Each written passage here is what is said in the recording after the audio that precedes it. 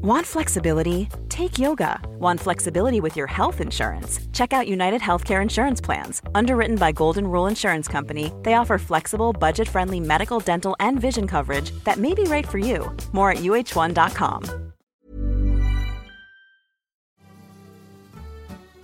So welcome to On the Continent, your one-stop shop for all things to do with European football. I'm Dotun Adebayo. I'm Andy Brassel. And I'm Lars Watson. How hard can it be to keep hold of the best player in the world, arguably, when he doesn't want to leave and is even prepared to take a 50% cut in his salary, or so we're told? We're rounding up the messiest hasta la vista in football. Also, with the La Liga financial shake-up and its consequences, are Atletico Madrid in pole position to retain their title in the Spanish Footy Grand Prix? And where are the real title races this season? Are they in Portugal, Turkey, Netherlands, or can the Bundesliga surprise us? So, what a week it's been. I think it's fair to say it's been a very, very, very messy week, not least for Barcelona, Andy. No, that's right. And how much everything can change in a week is remarkable. We were sitting here last week not expecting anything of the drama to come. Shh, don't mention that. You recorded before the... Oh, no. Yeah. It's terrible when that happens. And I think it was possibly more of a shock to Leo Messi than it was to us, because he had believed quite sincerely that he was going to stay at Barcelona. I remember my son going to me when he saw the footage from Paris and the pictures. He looks really happy, doesn't he, Dad? And I was like, yes, he does. He's no longer crying about having to join PSG. Tremendous progress has been made in the last couple of days. Well, I think you can cry about leaving Barcelona and still be pleased about joining PSG, because as the point you've made, Lars, when we've been talking about it off air, is that he was more than ready to do this last summer. Yeah, no, that's an interesting point. I mean, there are many baffling facets of this situation, and I'm sure we'll get to all of them. One other thing that just baffles me is just the sort of all-round levels of administrative incompetence, because we're only a year down the line from the famous Burofax incidents when he tried to leave the club and he thought he was going to leave the club. But it turned out his representatives had misunderstood their own contract, which is pretty spectacular, I think, at this level. I mean, his people, they really only have one job. They understand what their contract says. Don't get in any more tax trouble. Well, okay, so they have two jobs. And this summer, I find it slightly baffling because, as I'm sure if you're listening to this by now, you'll be aware that Barcelona were in a situation where even if he took a huge wage cut, they wouldn't have been able to re-register him. Because what happened this summer, because they sort of pushed the can down the road with the contract renewal, was that he officially became no longer a Barcelona player. He was unemployed. And so when to sign a new contract, he would have to be re-registered, technically registered as a new player, which, because of their financial problems, the La Liga regulations would not allow. Now, if they just signed a new deal in the summer with a 50% wage reduction, it would have been possible for him to stay on, unless I'm getting this spectacularly wrong, and I don't think I am. How is it possible that his people were not aware of this? How is it possible that the Barcelona administration were not aware that this could be an issue? I'm always assuming that these sort of men in expensive suits know a lot about this. I mean, there must be a reason why they have these jobs, and we're sort of scrambling for acorns in the mud or whatever it is we're doing. How is it possible that they don't know this and don't understand this? It seems really strange to me. I mean, Joan Laporta, the returned Barcelona president, seems to have got off quite a lot so far from basically saying, well, the financial hole is deeper than what we thought when we took over 5 months ago, and we're not prepared to divulge all the figures, but the fact is we were spending 110% of our revenue on wages, and even without Messi it's 95. We need to get it down to 70. The fact that he's only just coming to terms with it now, when everyone knew that Barcelona were in a dreadful state when he took over. Not just people within the industry, people who watch football were aware of that.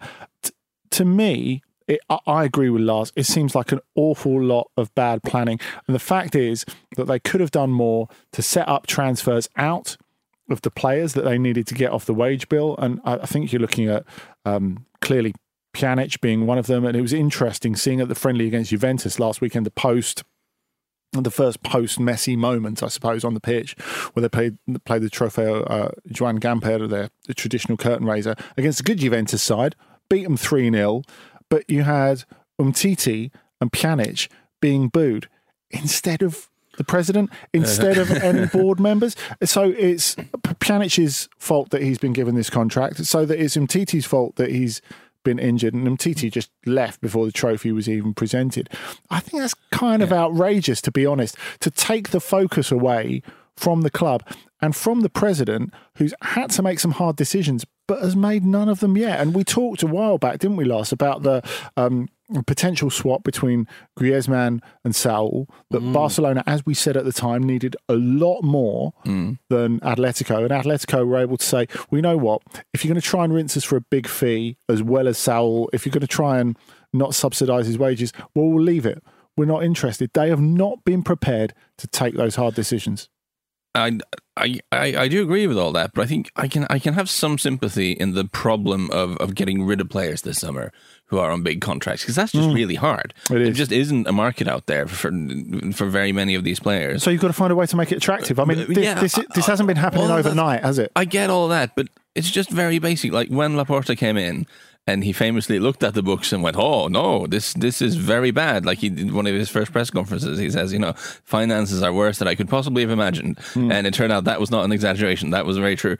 Surely at that point, he should know what the La Liga financial fair play rules are. Either him or one of the sort of army of men in suits who work for these clubs should have gone, actually, Juan, if we let Messi's contract run out, we might not be able to re-register him. So we need to go to Messi's people and say, if you want to stay, we need to get this done now before your deal expires, because that could be a huge admin problem for us down the line.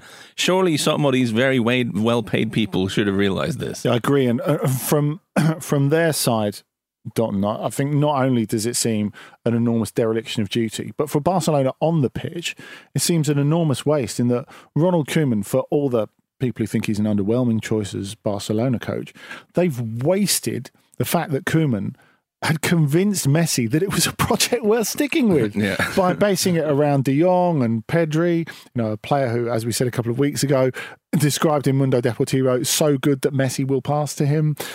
and Messi, having said a year ago now that, I don't feel there's a project here, his mind had been changed. I think we're right to bring in the fact that this is, at the very least, a 3-actor, if not a 5-actor, because it started way before last summer. We knew that his contract was running down and that there might be question marks over whether he stays or not. The real question moving forward now for Barcelona surely must be, is this the end of the Barcelona that we have known with Messi, this sort of magical club? I don't think that's the question, Dotton. I think the question is, how deep is the hole? I think that is the question, because you're looking at them going into their first La Liga game of the season at the weekend against Real Sociedad. They're going to have to basically shift some players off the wage bill before the weekend if they're going to register Memphis and Eric Garcia, never mind Sergio Aguero, who's obviously injured for the next 10 weeks. The fact is, Memphis has been playing brilliantly in pre-season. Now, no one's saying he's another Messi or anything like that. Well, no one apart from me is saying he's another Messi. But the fact that they're still... Maybe he would. Yeah, maybe he would.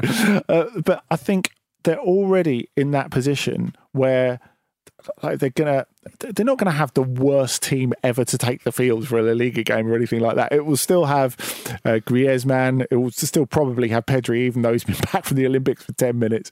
But the fact is, they can't even introduce the team that they want on the pitch yet. There are still so many hard decisions ahead of them. So it's not what does it look like without Messi. It's like, what will it look like without Messi, I think, in 1 month, 2 months, 6 months' time. But you look at Sergio Aguero. Sorry, apologies, Lars, but I'll throw it to you. You look at Sergio Aguero. He's been sold a pup. Because he came to And Barcelona. so Barcelona. Yeah. Well, yes, arguably, but they're the ones who sold Sergio Aguero this part because he went to Barcelona thinking he'd be rejoining his old mate. That does seem to have been the Messi. story, that he signed for greatly reduced wages than perhaps he could have gotten elsewhere because he wanted to play with Messi at Barcelona. Now he's not there, so that's unfortunate. I want to go back to your original question. Because I think it's really interesting, because I also don't fully agree with the premise, but I think the premise is interesting. You said, is this the end for Barcelona as this sort of magical club? And I feel like what you're referring to is the Barcelona that we remember of almost 10 years ago. You know, the Pep Guardiola Barcelona, who played amazing football, who had academy products all over the field. You know, 2009, the season where they beat Manchester United at Wembley in the final, with, you know, Iniesta and Xavi and Pedro and all the lads. I still think in our mind's eye, for a lot of people, they still think of Barcelona as being that club. But the point I want to make is that they haven't been for some time. Agreed. And maybe Messi leaving is the wake of it. There's been a long time since they became much more closer to the sort of derided Galactico era Real Madrid. If you go through their squad, it's full of like way expensive flops that they've spent way too much money on, that have failed to gel to be a coherent team. They don't. You know, there are fewer academy products than there were. The footballing wise on the field is much less coherent. They have been a mess for a while. They've become what they took the mickey out of Real Madrid. Definitely. And this certainly hammers it home, Messi leaving. And there's a case to be made that maybe Messi was papering over some cracks. This is a team that's been quite dysfunctional for a while, but they still had Messi in it, so they would find a way of winning titles all the same. But at some point, we have to take this on to the PSG side of it, because, you know, we're not completely dead inside. When it comes to romance, we're not completely dead inside, Lars. But I think when you talk about that switch of Barcelona becoming this club that spends extraordinary amounts of players, that does actually go back to Messi. That goes back to 2013 when they realised they can't rely on him anymore. They need legs around him. And they buy Neymar, and then they buy Luis Suarez, and they decide that is the way they're going to protect Messi. That's the way they're going to elongate his career. But it's a slippery slope from there, really. And so you're right, Barcelona have changed so much from there. So when we talk about, or when people talk about the lack of romance of him going to Paris Saint-Germain, the Barcelona that he was at was not romantic anymore. Him getting paid an absolute fortune in this dysfunctional team, which, you know, let's be clear, since that 2011 peak, had won the Champions League once. But the aura counts a lot for in football. Agreed. And so does history. Yes. So does history. You know, every time that Real Madrid step onto a Champions League pitch, we're reminded of the glorious history of Real Madrid, this club. And that history is really harking back to the 60s more than anything else. But I'm saying that I'm wondering whether, moving it forward to PSG, I'm wondering whether the aura has now gone in Barcelona and it's an aura that PSG are starting to build up, because they arguably could be the team that dominates the Champions League, certainly this season, if not in the future. I think So I have a multitude of bones to pick with that premise again. Take them one at a time. Because I do think a huge part of, again, if you talk about an aura, a huge part of it comes from being rooted in something more than just 11 players on the pitch.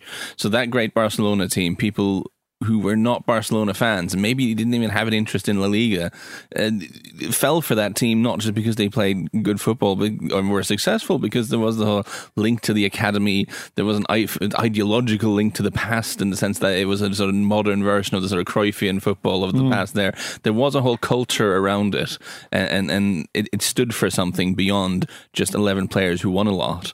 If we zoom forward to PSG, I mean, PSG are a club that doesn't stand for anything.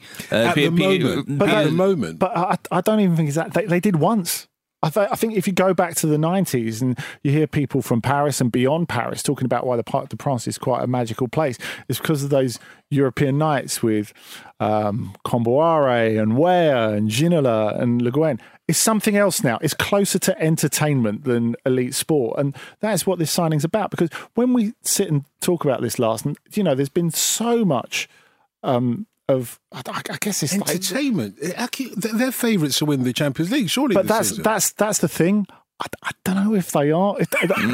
Saving through gritted teeth. If you look at it, the fact is, the idea, like, if we learned nothing from the last couple of years, Cristiano Ronaldo was meant to be the one who pushed Juventus over the top. And we think that Messi, at 34, who does nothing when they lose the ball, is going to be the player to push them over the top. There's a kind of cosmic... never let it be said that the gods of football don't have a sense of humour. So... Mauricio Pochettino, his stock and trade as a coach, the thing that made him, a big name, was coming to England and introducing a kind of slightly, watered down is the wrong word, but slightly rationalized version of Bielsa's principles of introducing, without going full Bielsa, but introducing the high press. So you're saying he's Tony Blair to Bielsa's Neil Kinnock? I'm definitely not calling Mauricio Pochettino Tony Blair. Neil Kinnock, yeah. You might have to explain who that is, by the way. Yeah. But I remember this so well because they inexplicably signed a Norwegian player at the time, Southampton, so I was sent to Southampton quite a lot to watch their games, and I saw how Pochettino came in and just very quickly turned them into this sort of lean, mean pressing machine where, everyone was running and this sort of thing, and then we saw him go to Tottenham and do largely the same. Initially he was brought in to try to get a tune out of, like, this is Adebayor and some of these dudes, but after a while he just went, whatever, I'm going to throw in Ryan Mason and Harry Kane and Nabil Bentaleb and these young guys, because at least they're going to run a lot. And his whole Tottenham side was built on just relentless pressing and hard running and out fighting the opponents, but he could never quite get them over the line because they lacked a bit of star power, and certainly was the way we looked at it. Well, now he's in charge of a team that has really more star powers. I don't think we've ever seen a forward line like this, but none of them do any work off the ball. Like the central ingredient to his football, the thing that has brought, Mauricio Pochettino to the top as a manager, is the work off the ball, and he's now going to have to try to win the Champions League with a non-pressing front three. Yeah, it's really strange. And one of his first things, of course, was making Marco Verratti into a number 10. Yeah. I think we can be pretty clear that he's not going to have to reprise that role this season, but that's a big part of what you were talking about. Yeah, because again, I hate to be that guy, I really do, but if you look at the teams who have really dominated in the last sort of decade of modern football and really set the tone of the top level of club football, it's been all about the high press. It's all about winning the ball high up the field, and that isn't possible. You can't do that with the front line of Mbappe, Neymar and Messi. You have to play differently because they're just not going to do the work. Now, it's possible that you'll be so good with the ball that you'll win anyway, but I think it's a really interesting experiment to see, because this is going in a completely different direction. I mean, other teams, if you have one of those guys, you're thinking, ooh, okay, he's very good, but I'm going to have to find a way of carrying him by having people around him run a lot. If you have two guys like that, it becomes a bit of a treat. They have three now. They have no one's going to do any pressing off the ball. It's going to be very, very interesting. Yeah, talking of the gods of football, you can tweet us at any time at what?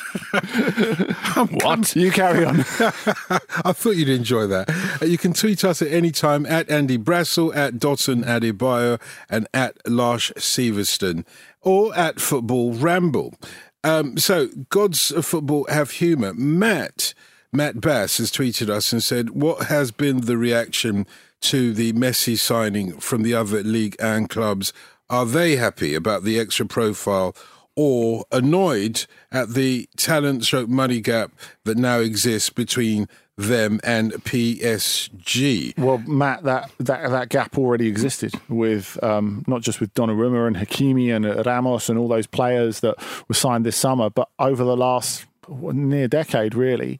So we've been talking about the problem in terms of TV rights that France have had in the last couple of weeks. So we spoke about it on the Football Ramble earlier, but to summarise, after the collapse of the Media Pro deal, Amazon swooped in to buy 80% of the TV rights.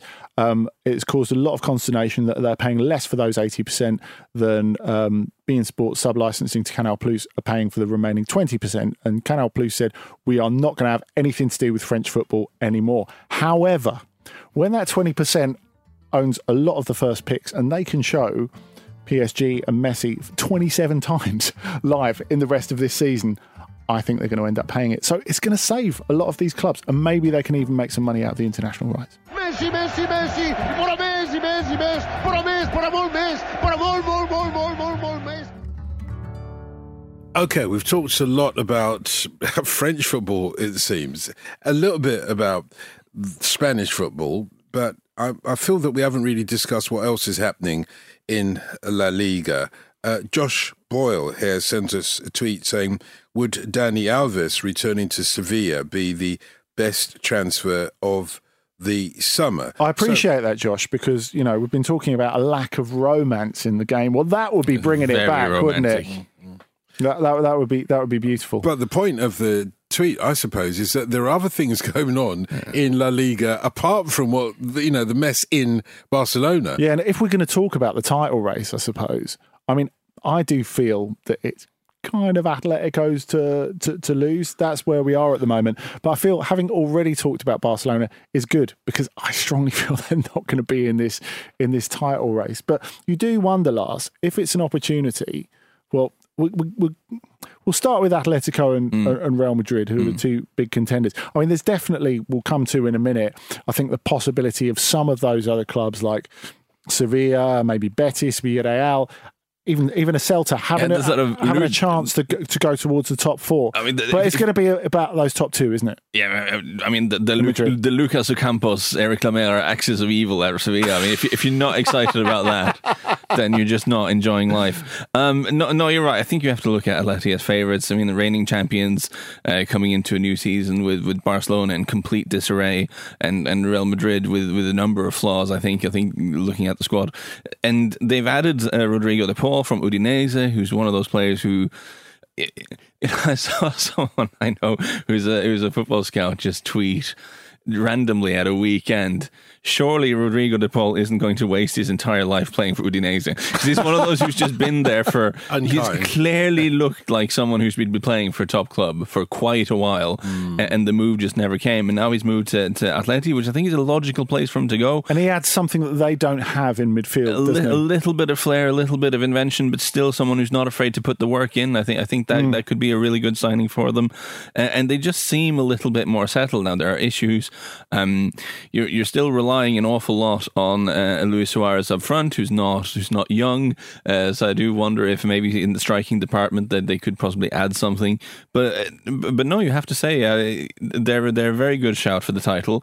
I flummoxed you, Andy. I sort of exploded your mind pre-show by saying that actually Atleti are not the bookies' favourite to win the title. You did explode my brain. Real Madrid are the favourites with the bookmakers. That is surprising to me because it feels as if they're a little bit half finished at the moment. Whether they're really going to get investment to go anywhere from there, it seems unlikely as things stand at the moment. It looks like they won't be starting, well, they won't be in the Bernabeu for a while yet because it's kind of half finished. There are a lot of things for Carlo Ancelotti to do. He's got to go at it with a new central defence, although on paper Militao and Alaba look very, very good indeed. But they're going to be pushing on those same old guys. You don't feel as if the squad is fantastic. I think in terms of strength in depth, Atletico are definitely in a better place going into this season. You said the title was theirs to lose. So if there is a possibility that they can lose it, Real Madrid would be the favourites. Well, they were very good at chipping out results without playing particularly well last season. And I guess, if we're talking about comprehensive redevelopment of a squad, Carlo Ancelotti is not the coach you get in. So clearly they're hoping to run it back with the old guys yet again. And they're hoping to get a bit more, not just out of Benzema and Kroos and Casemiro, but Hazard as well. They need to get something from him this season. I still think, as Lars said, the centre-forward position is vital for Atletico. If they can get an eventual Diego Costa replacement, I think it's interesting. They seem to be very close on getting Rafa Mir, who was really good for Huesca on loan last season from Wolves. He's got a year left at Wolves. He's not going to sign again. It's never worked out for him there. Someone who we know can lead the line, who's a very different type of striker to what they have already. If they're spending, 15 million euros on him, obviously they'd still like Griezmann. But in a year like this, Rafa Mir is a signing that could still make a massive difference to what they do. A player who's got a margin to get better and a bit like Rodrigo de Paul, is something different that they don't have already. And let's not forget, there is a certain Joao Felix there who you feel will explode at some point, and I mean that metaphorically, not literally. That would be unfortunate, but I think he's someone who you know the talent is there, and I think as time goes on and it doesn't quite happen for Matt Atleti, there are going to be people who raise the question, and I guess I'm one of those people right now, of whether it's the right environment for him. But the talent is undoubtedly there. He's one of those strange. If you look at what he's done so far and what he costs, that looks like a foolish transfer, but you can also see clearly the player he could be as well. Absolutely. And I mean, he's not going to start the season because he's had an ankle operation at the beginning of July. But if you think of him hitting maybe the second match day of the Champions League fresh, I mean, that could be something really big for Atletico. As I've said before, I think they've also missed a trick in the way that they've used him, because when Bruno Lage, who of course is taken over at Wolves, had him at Benfica, they used him as a quite pure number 9 on occasions as well. He's terrific in the air. He can score those sort of goals. With the sort of ability to get in crosses that Atletico have, I think they could make a little bit more of that. So maybe that's something to work on. Clearly he has to do some work. And I think after he came back from COVID, he wasn't able to give the same physical effort that he did in the first half of the season, in which he was excellent, by the way, in the first half of last season. So this is an opportunity for him to go at it again and reset. But I think this is very different. So when you look back, the last time that Atletico won the league in 2014, the landscape is completely different. They're struggling to hold on to a lot of those players. Diego Costa goes, Felipe Luis goes, Courtois finishes his line. All that stuff happens. This time, they feel really stable. Like, Oblak's not going anywhere. Jimenez isn't going anywhere. All right, Carrasco had a bit of a set to on the pitch with Simeone in that friendly against Feyenoord. But, you know, you need to keep the home fires burning a little bit. It does feel as if they're in a much better place to build, because they're far ahead in their rebuild of where Barcelona and Real Madrid are. Going back to Real Madrid a little bit, I know when we talk about these players who are on big wages, I'm kind of a bank account half empty kind of guy, you do look at, you know, paying. I mean, there have been some COVID reductions in wages and stuff, but I mean, on the reported salaries, Real Madrid are paying sort of close to $1 million a week for Hazard and Bale, and that's not where you want to be. But just looking at the squad, there's a lot of potential upside with this Real Madrid team, and I guess that's where the bookies are coming from. Also, the fact that there's a lot of experience there. If you can get something of a full season, I mean, if you can't get something of a full season out of the Kroos and Modric double act, you do have Federico Valverde, who's already shown a lot. You do have Martin Odegaard, who has showed flashes of being very good, and he's hoping this is the season where he finally gets some time. You know, Benzema, Hazard and Bale is a potentially exciting front three, and there is a sort of creeping feeling that it was a very exciting front three 6 years ago, and maybe not so much this year, but it still could be good. There's potential upside here, but I am really looking forward to seeing how Carlo Ancelotti sort of juggles all of this, because you have a real challenge there, in that I don't think you can, again, I've said this on this pod before, I don't think you can rely on the old guard for a full 1 year. You're going to have to integrate some of the younger ones. When they fall off, it'll be ugly. I don't think there's any way of avoiding that. I mean, it's interesting, I think, to see the depth in the league. Sevilla, I think they'll be stronger at the end of the transfer window than they are now. They're still hoping to sell Jules Koundé and reinvest some of the profits in some targets that they've got lined up, but I think the squad's excellent anyway. They're very well coached by Lopetegui. You look at Villarreal and the job that Unai Emery's doing there. I thought they were great in the Super Cup final, even though they lost. And this was a team that missed the Champions League by absolutely miles through the league route last season. Then you've got Betis back in Europe under Manuel Pellegrini. Borja Alero's got himself into decent nick. They've got Nabil Fekir, who, if we can have a good season. We're still talking about the title race, Andy. Well, no, we're talking about the top four, and we're talking about an ability maybe to catch Real Madrid. Yeah, well, I zone out for a second and I hear the sentence, Borja Valero has got himself in decent nick, and I'm like, Jesus Christ, we are really far on the winner. You're threatened by his beard game, admit it. I'm absolutely not. But it's a good point, though. It's a good point, because we're talking about the top four, where the more perhaps exciting parameters of this La Liga season will be seen and fought. I wonder, and you've given us both sides of this conundrum, I wonder whether it will be decided, let's leave the title aside for a moment, if the top four will be decided by the players, some of the players that you mentioned earlier on, stepping up their games, like João Felix, like Eden Hazard and so on, whether it's a question of the players stepping up or whether it's a question of what you've just brought into the mix, the managers, whether we're talking about Betis or Villarreal or Valencia, who've got a new manager, for example. Yeah, they have. I mean, and Granada with a new manager. Will it be a case of the managers, the coaches, making the difference, or the players? I think that's a great point. I think it often makes a difference. And I think if you look at the top end of the Premier League, that is what's helped English clubs pull away in Champions League terms in the last year or two. Jose Bordalas at Valencia is really interesting because they've been in a bad place, Valencia, for the last couple of years. We know there's relative demand and expectation from the fans. What they are not going to get is great football. I mean, he showed that at Getafe. It's effective football. It's not great football. That means everything hinges on the results.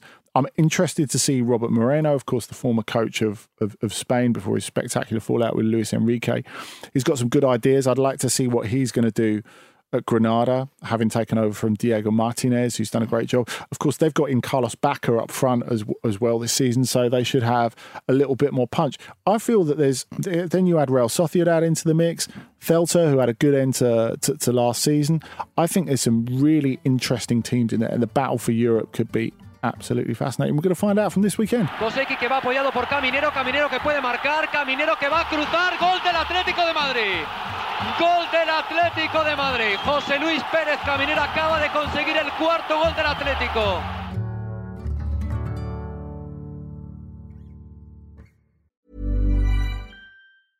Normally, being a little extra might be a bit much, but not when it comes to healthcare. That's why United Healthcare's Health Protector Guard fixed indemnity insurance plans, underwritten by Golden Rule Insurance Company, supplement your primary plan so you manage out-of-pocket costs. Learn more at uh1.com. Let's move on to the Bundesliga, not least because I suppose all eyes will be on Bayern winning the title, retaining the title. That's very likely. But also, let's talk about the top four there, the opportunities that there are. Dortmund have somehow managed to retain the services of Erling Haaland. How have they done that, and what difference will it make? By turning down all offers. Well, yeah, it's crazy, isn't it? Yeah, well, I think this was always on the cards as soon as they qualified for the Champions League. I've said it before on the pod. My impression is that the plan was always for him to stay there for one more year. They have, I mean, when I say they, I mean his side of the equation, his agent, his father, him. They have a lot more leverage next summer in terms of where they want to go because there is a release clause, because clubs will be in better financial health there. And he's happy at Dortmund. But there's always a danger of 1 year more too far, as it were. Yeah, I mean, the danger for him is that maybe things don't work out as well with Dortmund this season. Maybe he has a downturn. Maybe his goal scoring rate drops a little bit. But for now, he's very happy. He seems to be positive about Marco Rose. He seems to be positive about playing with his new teammates. I think there's been tiny flashes so far of him and Donald Malen having a bit of a connection there.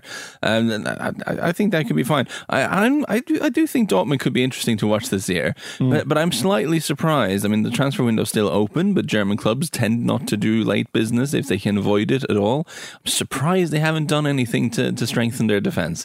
I think they've just not got the money. I think that is a huge risk. I agree with you, Lars, going into this season with the defence that they've got.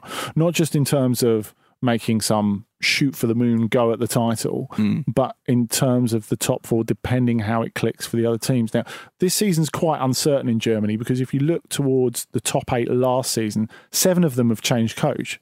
So that means there's a lot of betting in from a lot of teams. Now, I agree, Marco Rose, I think, is a great fit for them. And the front part of the team, I have no worries about at all. I think what's interesting from a Haaland perspective this season, he looks as if he'll be used slightly differently in that they've been going 4-4-2 quite a lot in their pre-season games.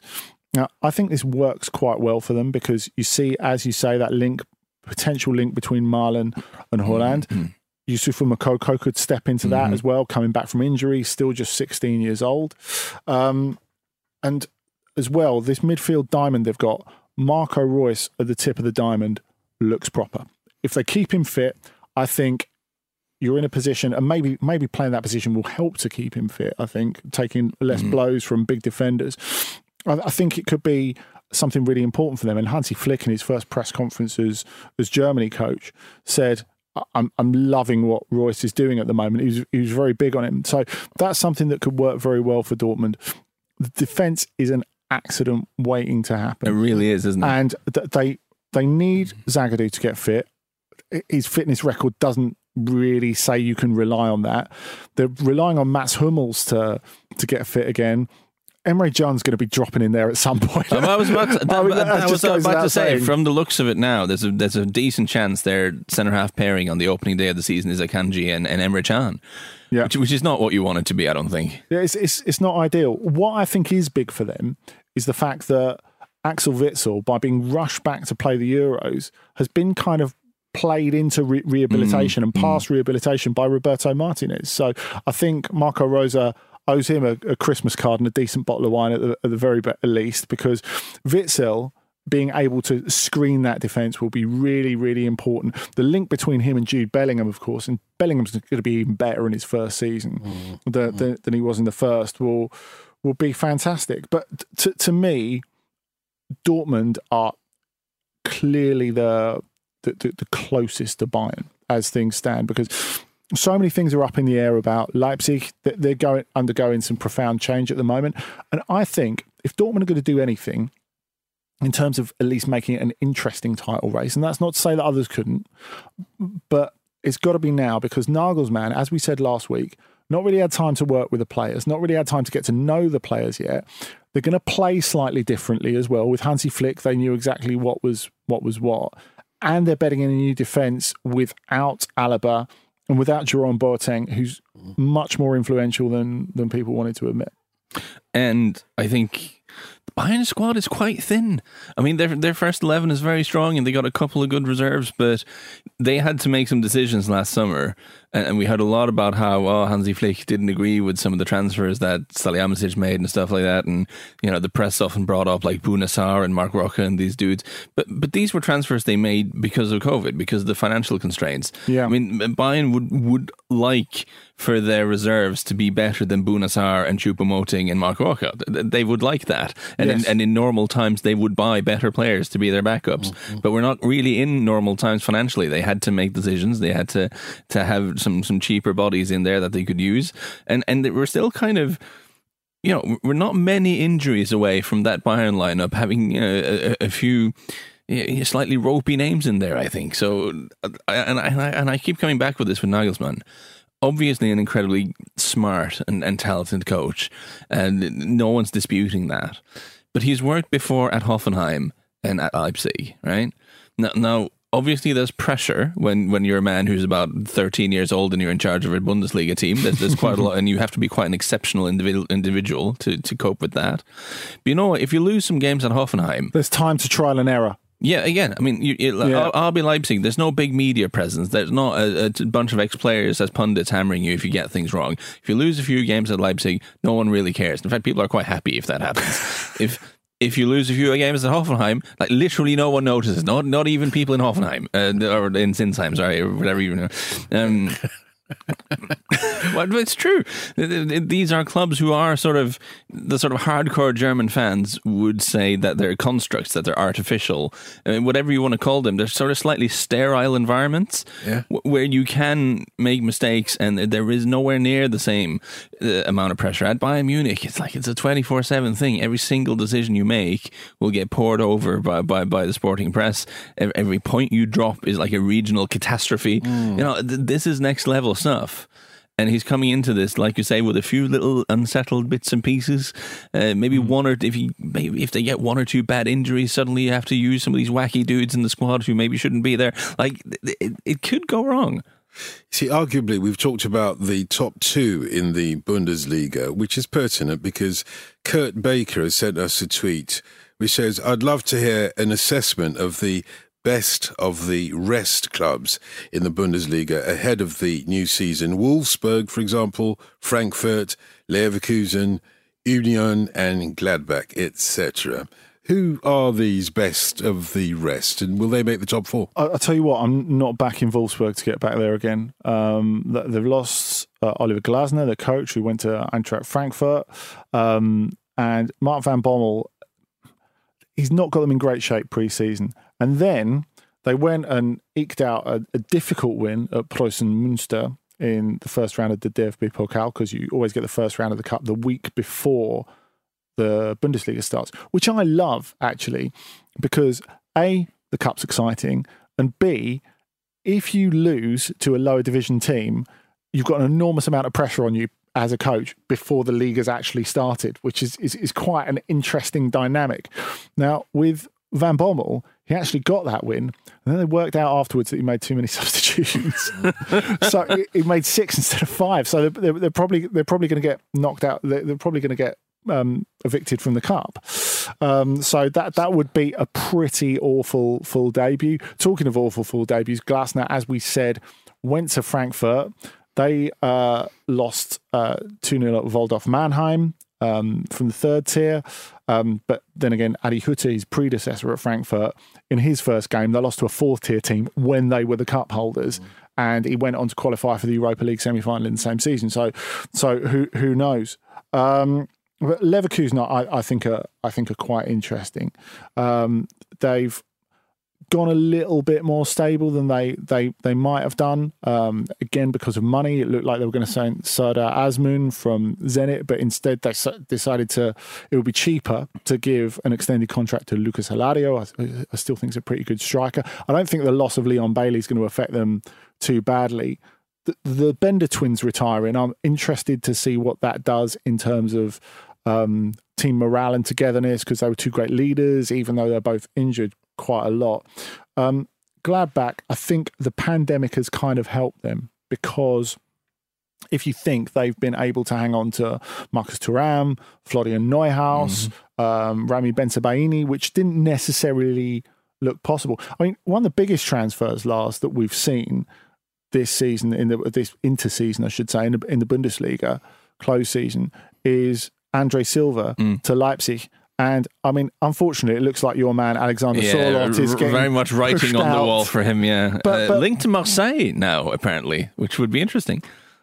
Yeah, interesting is the word I'm going with. Talking of writing being on the wall, I think the Silva thing's interesting though, because it's easy for people to forget the only player who scored more Bundesliga goals than him last year, Robert Lewandowski. I mean, he's something that he scored more goals than my boy Erling Haaland. So if you're Andre Silva, you must be, where are all my memes? Like, why am I not an internet phenomenon? You need to look more like a Viking and run faster, I guess.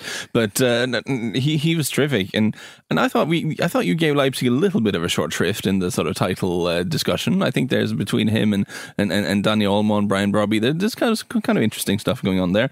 In terms of the best of the rest, I know they've lost him, but I still think Frankfurt looked like an interesting proposition. Bringing in, of course, keeping it Nordic. They brought in Jesper Lindström from Brøndby, from the Danish champions Brøndby, a sort of attacking midfield type player, and also excitingly Jens Petter Hauge. Well, this is a tweet we've got from Stefan Biankowski actually saying, why didn't Jens Petter Hauge work out at Milan, and how good a signing could he end up being at Frankfurt? So Jens Petter Hauge. I thought Milan were always an interesting fit for him, because it's a tale as old as time. He played very well against them in the Europa League. Some of the directors, I mean, they had been watching him for a while apparently, but it does help to play well against them with all the directors watching. I understand people from the Milan hierarchy were sort of in touch with his agent as the game was going on. I was like, this guy looks a bit tasty. What are you doing at half time? Yeah, exactly. But I'm not entirely sure Serie A was ever. I mean, the criticism from the Milan side of thing, and Pioli was apparently a bit frustrated with that he wasn't brilliant off the ball, and that he was a little bit one-dimensional, that he was a little bit maybe not tactically savvy enough. And Serie A is not an easy place for a young winger to find his feet. I think Jens Battelhauge, to me, seems to be a little more of a free spirit. You know, he's speedy, he's technical, he's someone who enjoys being given a bit of freedom and a bit of license. And I do think the sort of slightly more unhinged football of the Bundesliga it might suit him a little bit better. I think there may be a few fullbacks in Serie A who is like, yeah, I've seen a dribbly winger before. I'll just make sure my distance is okay and just snuff him out. He is good on the ball, but he does have a little bit of a tendency of running into traffic. And he whenever he came on for Milan, he did have a tendency to cut inside and run straight into where there were like three defenders, and then not much would happen. I wonder if in the sort of slightly more attack-minded world of the Bundesliga, he'll find more space out wide and have a better time of it, basically. One more tweet from Ashley Harrington. What team do you think will surprise us this upcoming season? And this can be from any country now that we are all reconvening for a new season. You know what? I'm going to have two, I think. I'm just going to take the question. I've only got one, so I'm really nervous. What if you get one of them? What if one of them's the one I want? You go first then. Yeah? Yeah, go on. Okay, cool. Because so my thinking, we were discussing, and we were thinking in the terms of like title races and stuff going on. This is not a shock. We've touched on it already. But I want to put it into a context, which is there is a bit of a trend, I feel, in European football, and especially now coming off talking about the Bundesliga, that the sort of slightly smaller, in inverted commas, but more smartly run clubs are kind of stealing a march on some of the traditional heavyweights. You know, it is very pertinent in the Bundesliga, where you have like Hamburg and Schalke and Werder Bremen in the Zweite Bundesliga this season, where some much more smaller clubs being in the top division. And you also see some of this in Italy. Now, Atalanta finishing above Napoli and Roma, and you mentioned these people last season. We see a bit of that in England with Brentford and Brighton. You know, not big clubs, but they've smarted their way up to the top. So there seems to be a thing where clubs that are smartly run profit and get ahead of the sort of lumbering big institutions who are carrying, you know, possibly some dead weight and some institutional issues. I wonder if, following that logic, if we're going to see a real title push from Sevilla in Spain this season at the cost of Real Madrid and Barcelona, because they do seem to be one of the clubs who have very sort of joined up thinking in that division. Monchi, if you ask Roma fans, he's not half as smart as he thinks he is, but he does seem to work very well in that context anyway, and operates very smartly. And they put together a team who I can see if things go their way a little bit. And again, we get the sort of the endearing spectacle of Ocampos and Lamela sort of, you know, merrily kicking people in the shin wherever they go. Maybe there's a place for Papu Gomez in that team that makes more sense. I can imagine a sort of a serious title push from Sevilla this season. I like it, and I like their strip this season.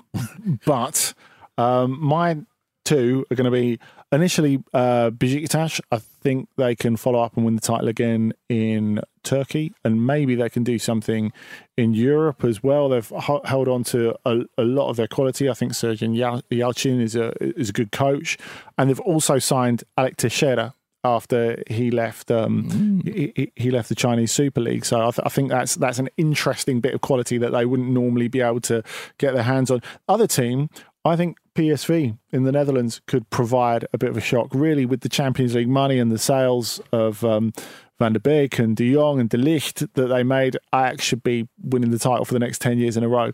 But they did lose the Super Cup, the Johan Cruyff 4-0 Ajax to PSV.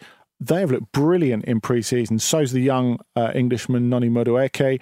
Mario Götze was another who got a hat tip from Hansi Flick in his first Germany press conference. I think Roger Schmidt is on the way back. Yes. The Mario Götze, the Roger Schmidt, Mario Götze. Noni Madueke, by the way, making one of our famous on the continent shouts, some English club will pay at least 40 million for him next summer. It's that time, for the first time this season anyway, that we ask you both to recommend a game of the week. I know not all the leagues have started yet, but nevertheless, you've got one each for us, have you? Yeah, I'm going to go Sunday afternoon. Atletico seeking to show their champions' credentials, but a very, very difficult opening game away at Celta. Balaidos with fans. I think it's going to be big. It's going to be a really interesting game, and they've had their difficulties there in recent seasons.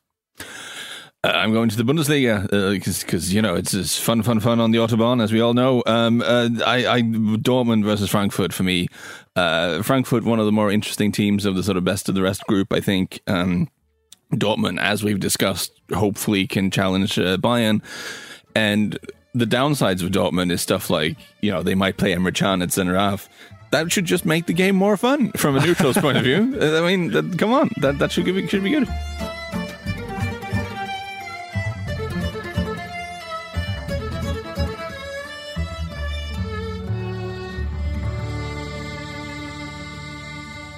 This was a Stack production and part of the Acast Creative Network.